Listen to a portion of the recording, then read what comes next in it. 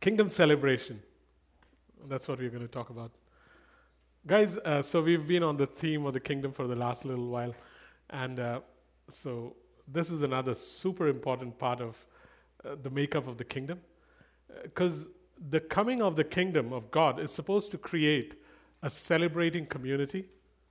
That's what it's supposed to create. I mean, you've seen those movies where the conquering soldiers return into a city and they've just freed the city from oppression, and people gather around the streets because there's a new rule that's coming. Or you look at some of those camps where prisoners were held and they hear the sound of bombs in the distance, and then suddenly you have friendly troops coming and they set the camp open.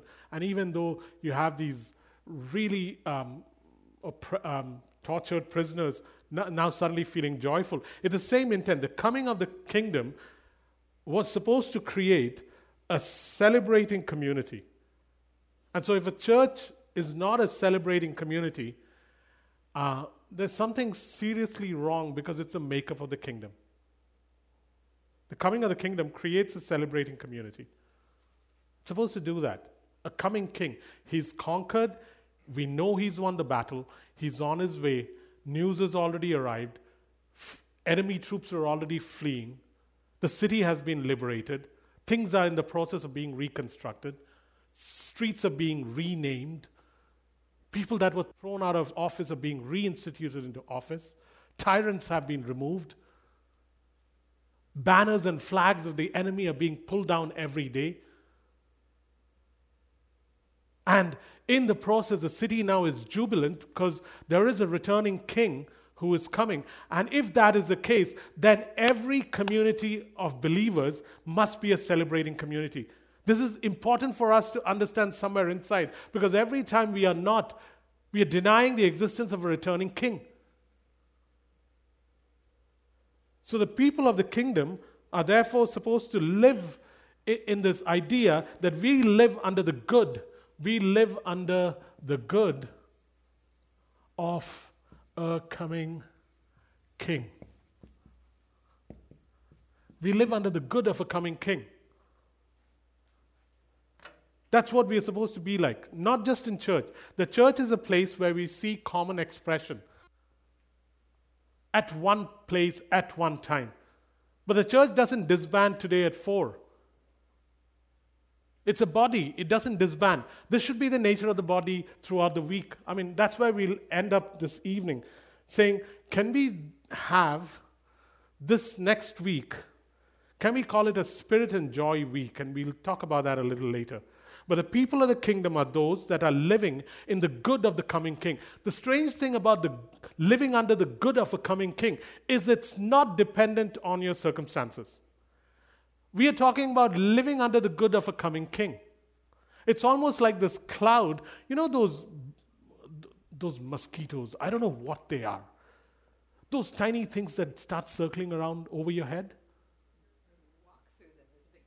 Yeah, it's a big cloud, and you do this, and they move this way. You do this, and they move this way. I mean, they're on my balcony, and they only come during summer. When I don't want to stand on my balcony through winter, they're not there. Come summer, the moment I step out on my balcony, they're there. About 14 of them. I tried counting them once. And then you do this, and they move this way. You do this, and they move this way. They just don't leave you alone. It's the same way that the good of a coming king works. Then it doesn't matter what's actually happening on the ground. Above you, there is this cloud called the good of a coming king. And if you and I are able to lock in on that somewhere inside, you will find that the circumstances under you begin to change because of what you're under. Please remember this. The circumstances under you begin to change when you understand what you are under. And you are under the good of a coming king. And what does that goodness include? It includes everything, because Moses said, show me your goodness. And how did God respond? I will show you my glory. What is his glory? His splendor, his magnificence, his power, his weight, his brilliance, everything combined into this one word, which I've often said, kabod, means glory. So when we talk about walking under his good, you will find that if that becomes where your mind and heart are locked, then the circumstances under you must relent. It's just how it works. But it's very hard to actually think like this because we lock our eyes on the circumstances around us. And so it's very hard to think like this, that I live under this cloud, that it doesn't matter where I go. It's almost like it's attached to me. It doesn't leave me.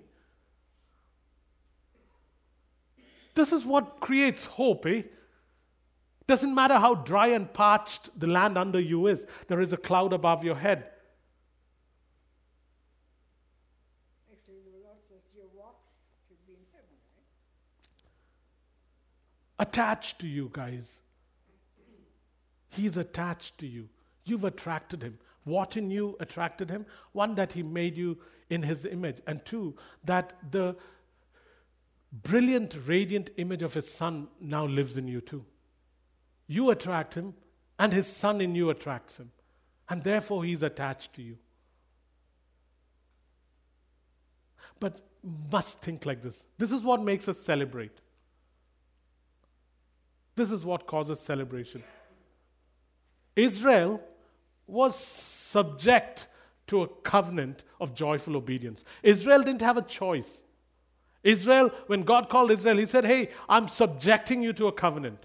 I am the superior one, so I set the terms of the covenant. I'm subjecting you to a covenant. But I don't want your obedience. I want your joyful obedience. I want your joyful obedience, Jacob. Because if it ain't joyful, it's not obedience, really. Because if you are willing and obedient, then you will eat the good of the land. Isaiah chapter 1. If you're willing and obedient, then you will eat the good of the land. So I don't want your obedience, because I have tons of obedience from people who are afraid of me, who want things, but give me joyful obedience. That is the nature of the community of believers who know that the kingdom has come. It's joyful obedience. We are subject to a covenant of joyful obedience. This is why, guys, you will see that throughout the Old Testament, and even the New Testament church practiced it, throughout the Old Testament, there were these specific festivals that God had in the calendar year that Israel was supposed to congregate and celebrate. And so, let's pick on someone, Rachel and May.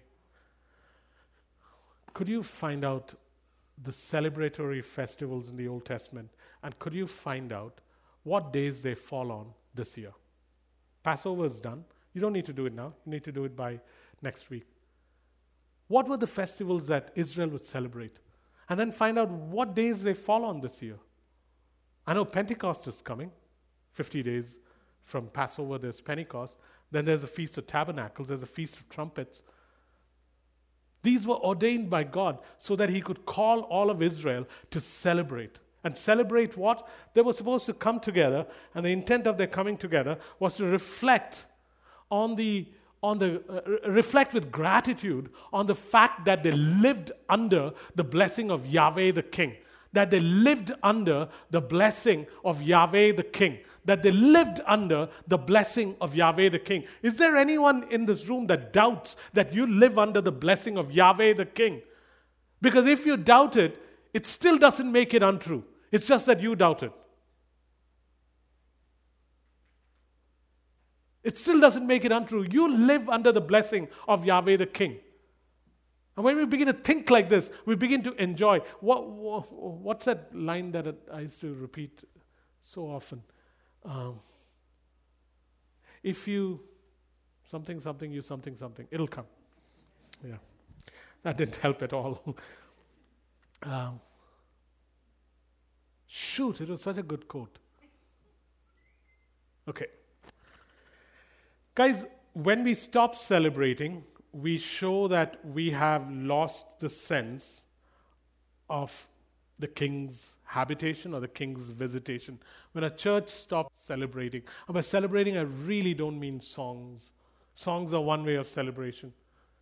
When a church is no longer a celebrating community, as in a place that's fun, where people love to come and just be. If a church isn't like that, then it's because people aren't aware of the visitation of the king or the habitation of the king.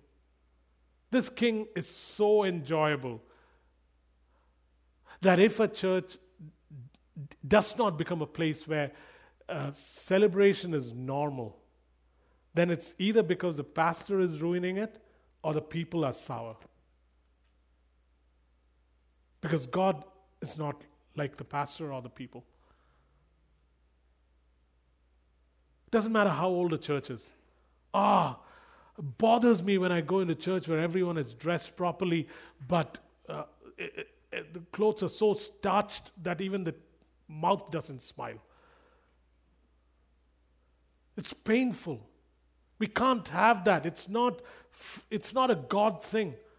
I'm not talking about faking it. I'm talking about inside we should have this celebratory attitude. So what does that look like? When I say celebratory attitude, what do you think it means? What would it look like? What would celebration look like to you?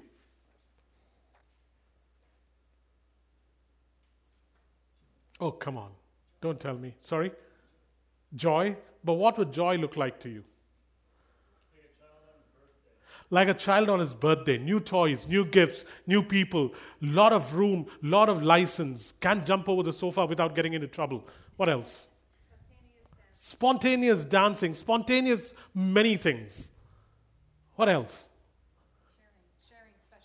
Sharing special food, sharing special things, making mistakes, and knowing that it's not going to be as costly as it normally is. What else? Thankfulness, a heart full of gratitude, which just keeps pouring out because there are too many things to remember. Oh, thank you for this, thank you for that. What else? Telling others about our wonderful King. Telling others about whatever you are excited about. What else? Noise. Noise is such an important part of celebration. Ever been to a celebration where there's no noise? Happens in cemeteries. Nowhere else. Cheering. What else? Sorry? Laughing. Head thrown back, laughter. What else?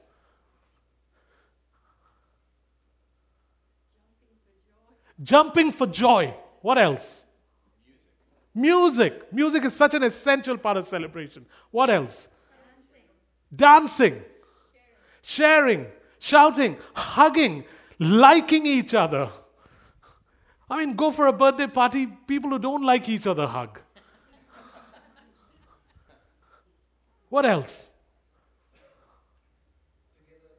Togetherness. What else? Stories. Yeah, man. People begin to... Am I too loud? Can you turn me? No, I'm okay. Then it's fine.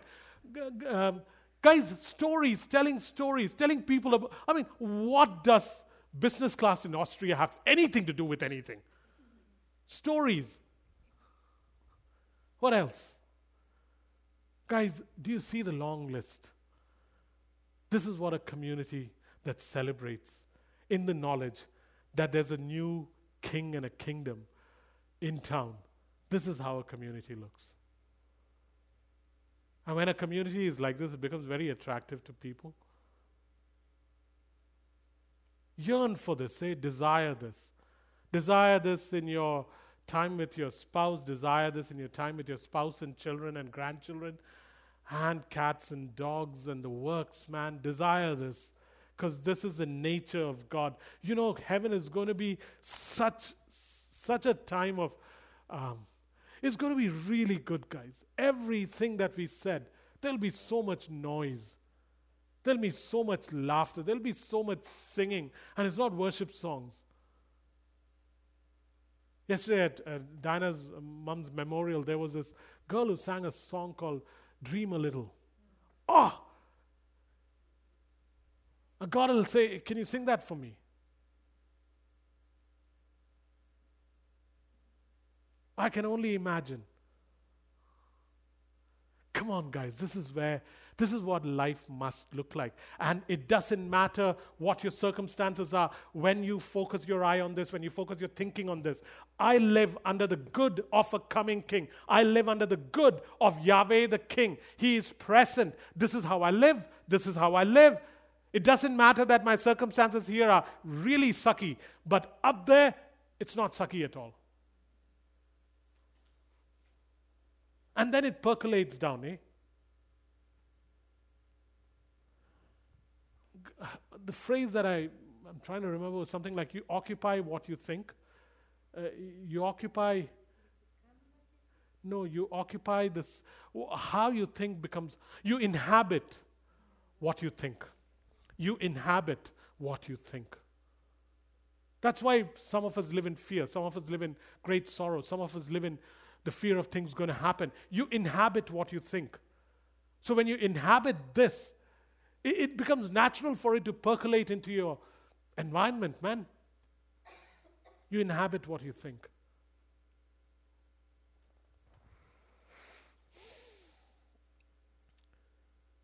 Before any kind of mission work that anybody does or a church does, the church first is and must be a celebrating people. Any mission that comes out of anywhere else is bound to drop like a stone at some point. Any mission that the church engages in, if you go out on a mission trip, make sure that the one thing you get right is a joyful heart and a joyful melody, man. And giving away things. Yeah. That is part of celebrating. Yeah. And for our own hearts. Absolutely. Giving is such a part of celebrating. So, before any kind of mission or service to the world, the church is and must become a celebrating community. In Isaiah 12, verse 2 to 4, it says, "And we shall scoop out of wells of salvation water. Spring up, O wells. Splish, splash." Not spring up, O wells. Here's a teardrop for you. No. It's wells of salvation. You pull out with joy, it says, from the wells of salvation. Even the angels in heaven rejoice when somebody comes. True. It's a celebration. True. Rejoice and pull out with joy out of the wells of salvation. Guys, if we get that right, it'll be fascinating. Huh? And I'm hoping we can do that this week. Go ahead. That sounds terrible. Yeah, practical ways of... okay, so before I start my day, before I go on a trip, while I'm flying, the only thing I did is, Father, I really want to enjoy you during this trip. If I enjoy you, everything else is going to work out. So, let me engage you in conversation. Let me engage you in scriptures. Let me engage you in what you want to talk about. Let me engage you in the fact that, boy, Father, how did you get me these perks? Father, I really want to enjoy you, because if I enjoy you, I'm confident of you. Guys, if you are embedded in the joy of His majesty, I'll explain that, then your perspective changes. Let me explain this. When a child has his head thrown back in peals of laughter in the arms of his mom or dad, it is the safest, best place a child can ever have. Because the child is so confident of the place that he is located in. What is he located in? In frail arms. But what is happening? Mom and child are just joyfully laughing. Joy changes your perspective on everything of God. In the morning, if you get up and decide that, Father, my job is really miserable, my boss is miserable, I haven't earned any money, my back aches, and my cat is behaving like a cat. And when all these things are happening, if you have the ability now to say, oh God, but here's what I'm going to do. In your presence is fullness of joy. And I'm going to come and find it there. I'm going to begin to celebrate. I'm going to locate myself in your delight. Locating yourself in His delight is when joy begins to rise. And it becomes your strength.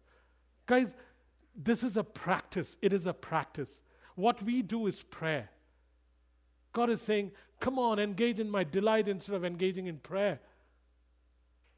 You come every morning, Jacob, and pray for 100 things that you want sorted out. I'm all sorted out. Engage in me and see how things begin to fall into place. Children look for that. They only want their parents' delight. When they find it, they are fixed.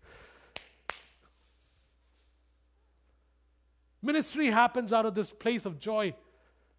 Jesus would always come out of that place. Eh? That's why he would be moved not with bitterness, not with anger, but with compassion. When they returned, after casting out demons, he said, oh, don't go there. The point is this, guys. If you are not, and I am not able to wake up tomorrow and the day after that and the day after that for the rest of this week and begin with this whole idea of, I'm going to engage your delight, oh God, then it's going to be very hard for the rest of the day because you'll have to pray a lot.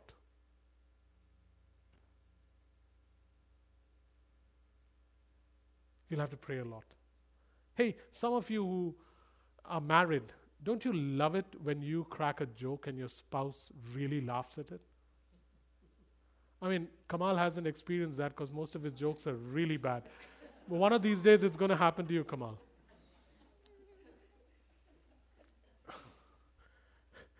Even Kamal's future daughter-in-law, I was sitting with her some days ago and she said, oh, that sounded like a Kamal joke.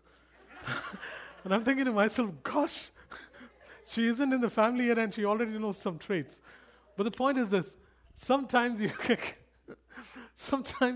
a joke and your spouse laughs and it brings you so much joy. Or you bring a gift and you didn't know what to get her and you finally got it right and she is so delighted. This is how God is, guys. Find those things, eh? Find those things. Life is really very simple with God. It keeps coming back to these simple things of delighting in Him. Much loved child. I know we've repeated it 100 times, but it's amazing how we still don't get it.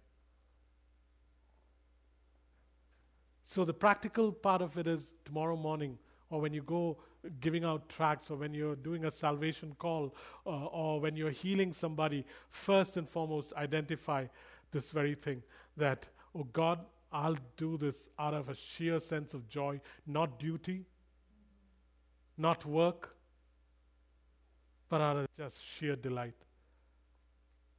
You know, all those healings that happened in Mongolia, they would become a struggle only when I would forget that God is powerful and compassionate. Whenever I knew He was powerful and compassionate, I knew I didn't have to do any work, and I'd just be joyful. When I would forget that, I'd have to start praying. How sad, huh? Most of our prayer is struggle.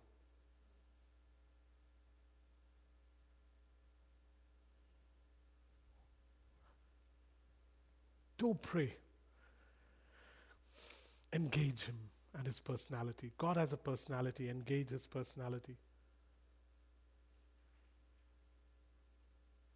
This week, pray less, but engage Him and who He is. Do it like you would do with a friend. I wish I could define this better, but I might come back to it. Guys, in the New Testament, if you look at fellowship, you'll see in Acts chapter 2, 46 and 47, that the church was always like that. They broke bread in their homes and ate together. They broke bread in their homes and ate together. And how did they eat? With glad and sincere hearts, praising God, enjoying the favor of all the people. May you do this more, eh? I pray, God, that this week and next week, you will break bread with a few people that come to your house. You will break bread in restaurants. We used to do this a while ago. We've kind of lost out on it. Break bread. And do it with laughter and with joy. Do it with laughter and with joy.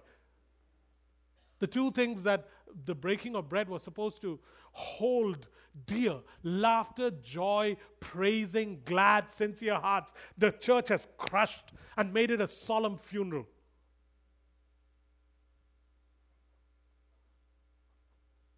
May you break bread this week with your spouse, with your children, around the table. Let Psalm 127 come alive in your life, or 128, where it says, and you will sit down with your wife who is fruitful and with your children around the table, and you will eat. And as you do that, break bread and enjoy it. Talk about God. We said that celebration includes stories. Talk about God.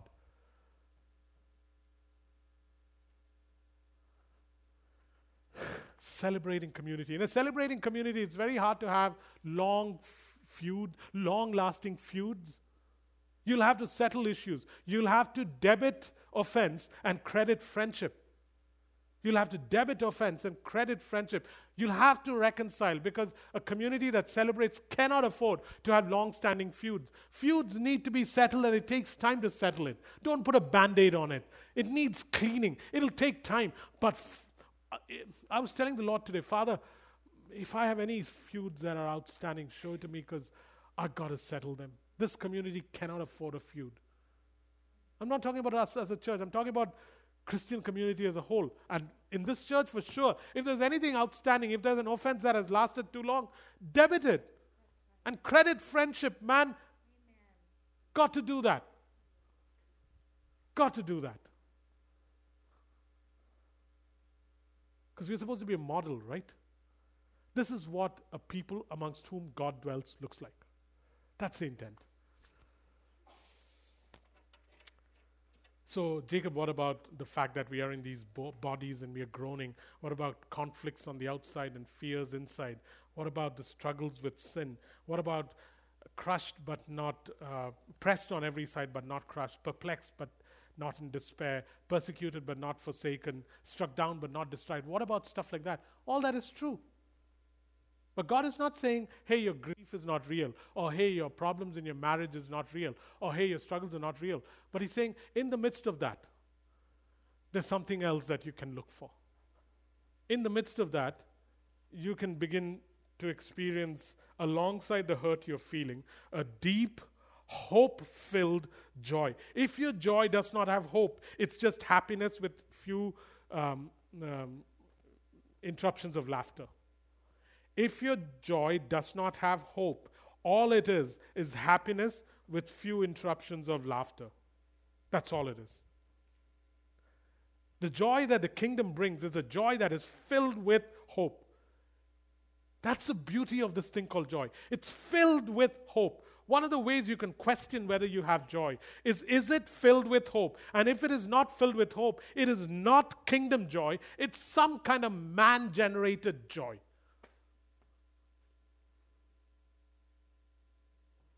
Joy must be full of hope. And joy has three things that you got to watch out for, look for: source, context, expression. These three things are important when you think of joy. Source, context, expression. All three are important.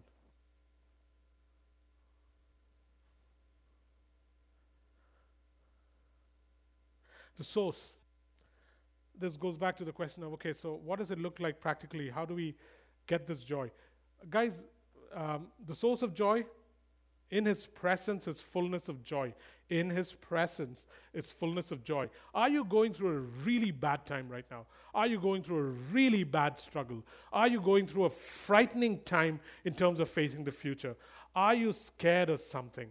Are you feeling hopeless? Have you waited for way too long and nothing has changed? Are your circumstances the same? Are the sickness symptoms exactly as they were before, or are they getting worse? Does life look dismal? Then you must find this thing that we are talking about, because you can only find it in His presence. How do we access presence? Very simple. Time. If I want to spend, if I want to seek Mark's presence, I must spend time. Implicit in the word presence is the need to spend time.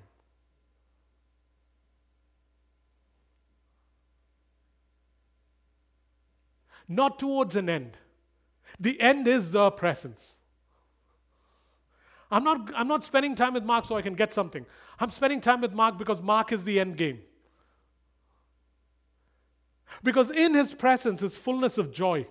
And if I spend time with Him, I leave, and I don't understand the mechanics of it, but I leave with oodles of hope-filled, light emitting joy.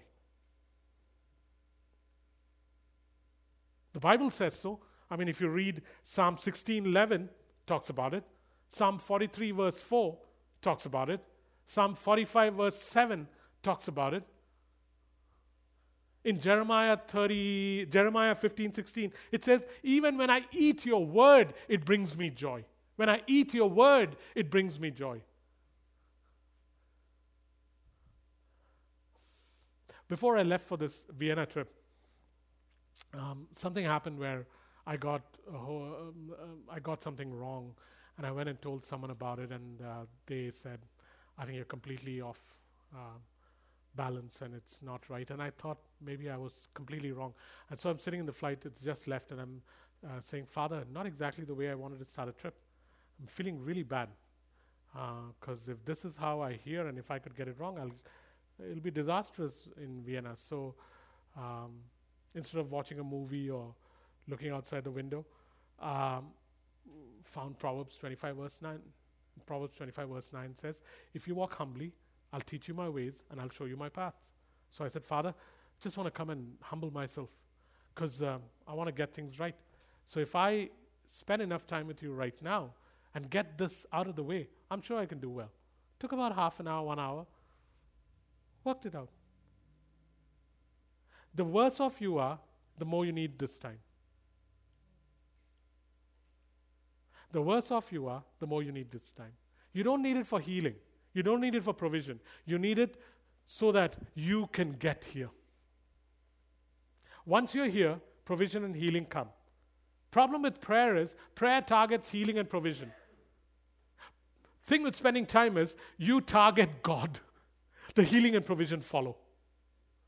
It goes back to the primary verse that the kingdom is based on. Seek first and all other things. The all other things includes healing and provision and everything else. But seek first whom? Seek first Him. And you come under this cloud, and then healing and provision flow. You don't have to go seeking it. The amount of time we spend praying for stuff that hasn't happened, when you can go to the one who has all the stuff. Can I just share something from Yep. this afternoon? Okay, I've been dealing with some pain issues. I don't know what it is. Ever since I was thrown around in the bus a couple of months ago, I've just not been myself. And especially this last week, it's just been really bad. And I was saying to God this afternoon, are you my healer? And I was corrected. And I thought, the question is, who is my healer? Yeah. And it's this God. Yeah. Everything is in Him. And all the things we will do, He knows. And He's got a provision for it, regardless of whether you're at fault or someone else is at fault. So, source. God is the source. Context. Guys, there are 3 contexts if you want to maintain joy. First, obedience. Because it says, I'll finish by 4, don't worry. Obedience. John 15 verse 9 to 11, Jesus put it this way. Hey, Jeevan, if my words abide in you and you abide in me. He says, I'm telling you this ahead of time so that my joy might be yours and your joy is complete. Obedience brings joy. In Hebrews 1:9, here's what it says. Because you've hated wickedness and loved righteousness, I have anointed you with the oil of gladness, much greater than your companions. You'll find that as you begin to walk in obedience, joy is a natural outcome of it. Walk in obedience, and it's very hard not to be joyful. You don't know how pleased children are when they do something that you tell them to do. And they do it, and they look at you like they need a medal. Why? Because there's this sheer joy at having obeyed Daddy and done what Daddy asked. So obedience is one of the contexts. The second one is joy must be shared. Joy must be shared. There are some Christians who are very joyful, but it's only when they are with themselves, not with others. The joy that isn't shared dies young. That's not my quote, it's somebody else who I don't know.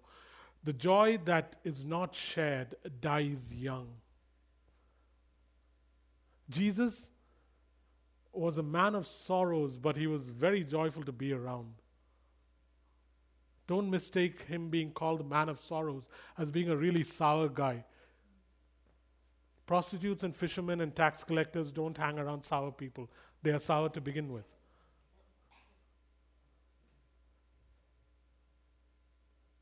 If you're a joyful person and your joyfulness is limited to worship and to times of church or times of intense communication with God, then there are monasteries in Europe that you can go and become part of.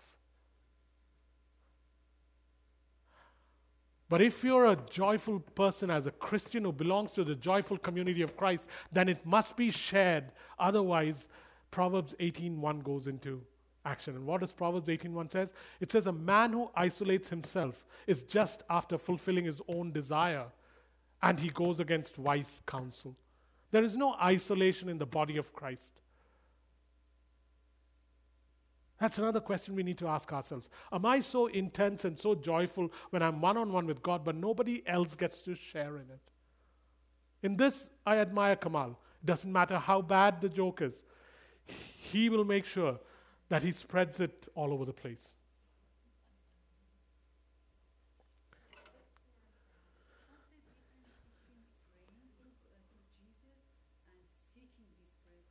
Praying to Jesus and seeking his presence. I would put it this way. When your children were small, when Armin was small, did he talk or did he always request? Talk. When it comes to Christianity, most of us make requests to him as God who needs to do us a favor. And we rarely have the joyful, unashamed, bold, shameless confidence of sitting with Daddy and talking to him. I mean, I got an upgrade on my way back from London this time. And on my phone, you'll see me starting off my writing to him. And my first comments are, hey, Daddy-o. And then I thought, I better not show this to someone because they'll think I'm being highly irreverent. But I was so joyful at this perk that I got that I couldn't but say, hey, Daddy-o. I'm not saying you should say it. I'm not even saying that's the right thing to say. I'm just saying it came out of me. Prayer somehow has this notion of request and supplication, and there is a time for this, but most of the time is spent in delight. Righteousness is what? Right relationship with whom? With God. Who is what? A father. Let me say that again. What is righteousness? Righteousness is right relationship. With whom? With God. Who is what? A father. Before he was anything else, God is Father. Before he was creator, he is Father. Adam was who? The Son of God. Oh, we shouldn't forget that. And if you're a father, then the only thing fatherhood is based on is relationship. And the thing that sonship is based on is relationship and obedience.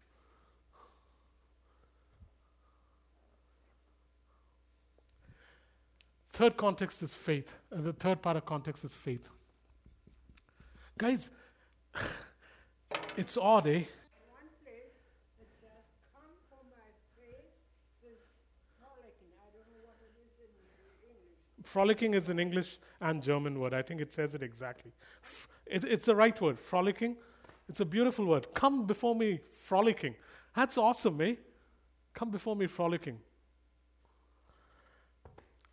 Faith is essential to produce joy, and joy is always evidenced in acts of faith. Faith is essential to produce joy. Habakkuk chapter 3 verse 17. Though the fig trees haven't blossomed, though there be no cattle in the stall, though the olive tree has shed its fruit, and though there be no grain in my barns, yet here's what I'm going to do. I'm going to do cartwheels of joy. Why? Because God's going to come through.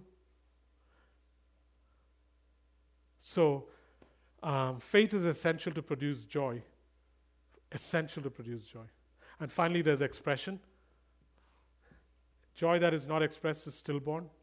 Joy that is not expressed is stillborn. How is joy expressed? You guys said it.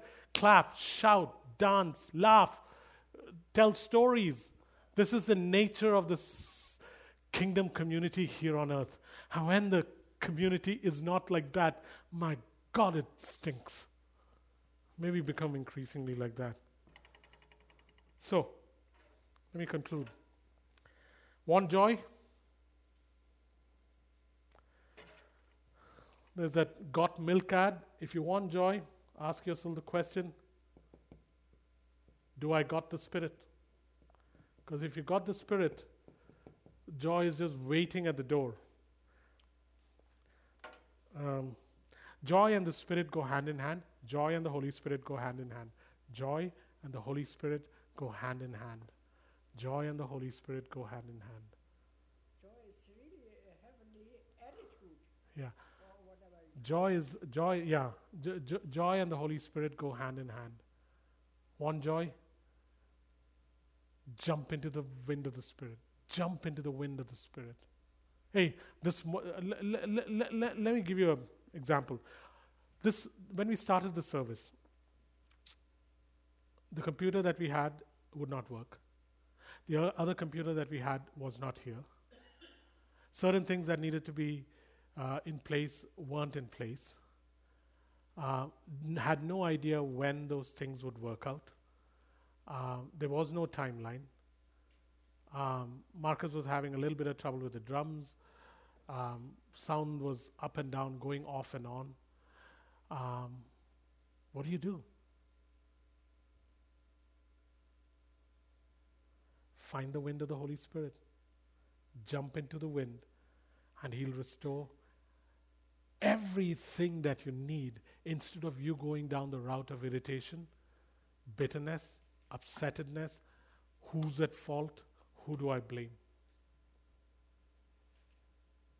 And this happens every day. You go home today and your spouse is not very happy, find the wind of the Holy Spirit. You go home today and your children just broke your favorite hockey stick, jump into the wind of the Holy Spirit. You go home today and you find out that you forgot to turn off the oven and your dinner is cooked, jump into the wind of the Holy Spirit.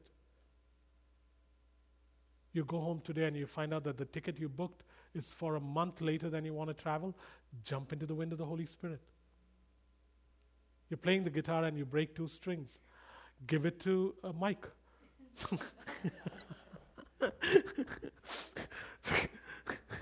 Some things Mike can fix. Most of the other things the Holy Spirit will do. The point is this. Jump into the wind of the Holy Spirit. Guys, look for Him because He's just waiting. Unfortunately, He's a gentleman. And so He doesn't barge His way and say, give it to me, I'll take care of it. Give me Tate. No, He doesn't do that. Oops, sorry, Tate. I shouldn't have done that. Wasn't they? These are mistakes you make. But let's move on. Tate, I apologize. So you can't do that, eh?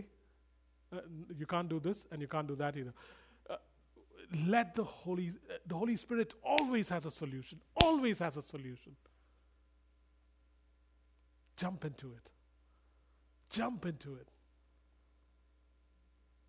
So, the kingdom of God is not a matter of eating and drinking, but of righteousness, peace, and joy in the Holy Spirit. So this week, can you, as you come here on Thursday, can you prepare yourself that, oh God, when we come on Thursday, one of the things God wants to do on Thursday is to immerse you in the Holy Spirit and in joy. That's one of the things that will happen here on Thursday.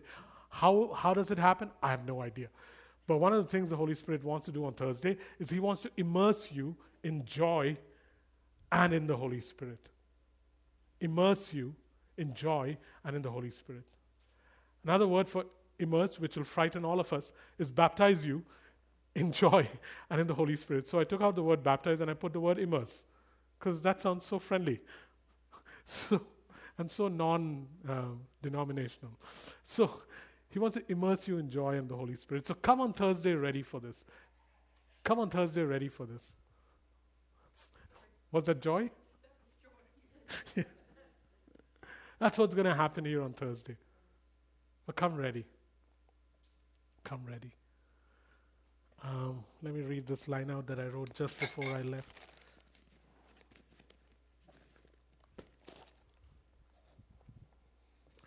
I still have 2 minutes left. You know, guys, when I'm not here on Sunday, I want to desperately make up for it. I know you were here on Sunday, and so you went through it already. But for me, it's like, oh, if I was not here on Sunday, I've got to take twice as much time. But don't worry, I won't. Because I miss being here on Sundays. I pray that Mabel's prayer will come to pass one of these days. Shush. Silence in the peanut gallery.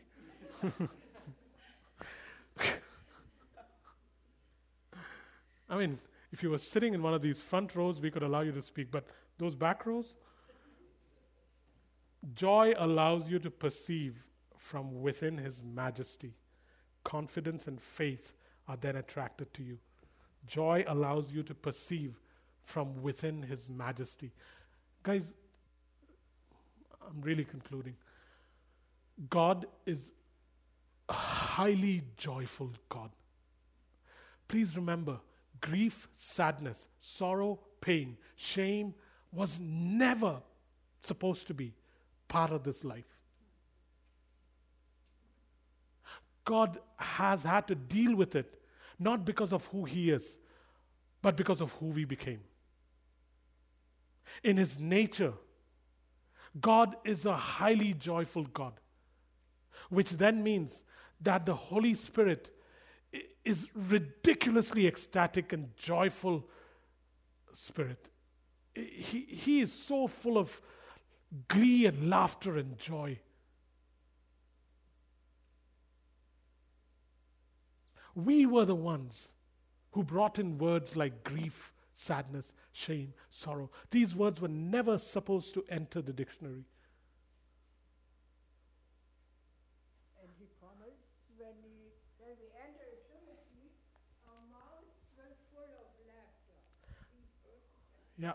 And so, guys, given that God is joyful, His people must be joyful.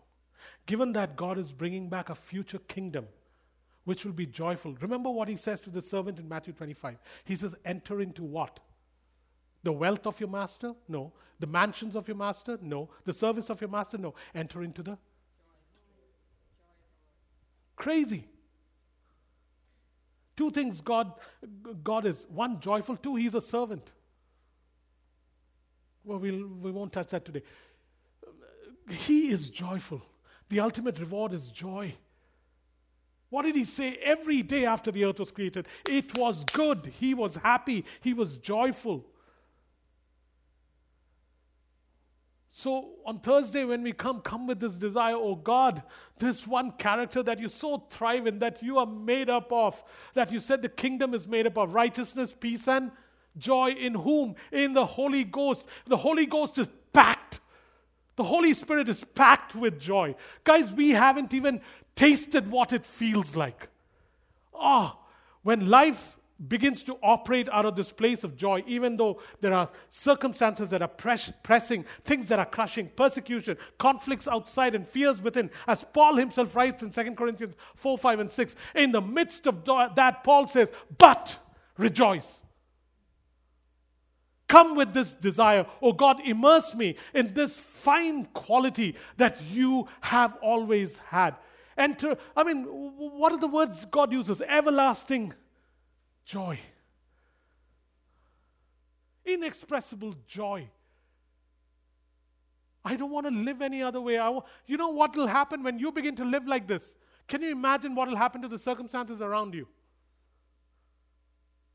Nothing can stand against the joy of the Spirit of God.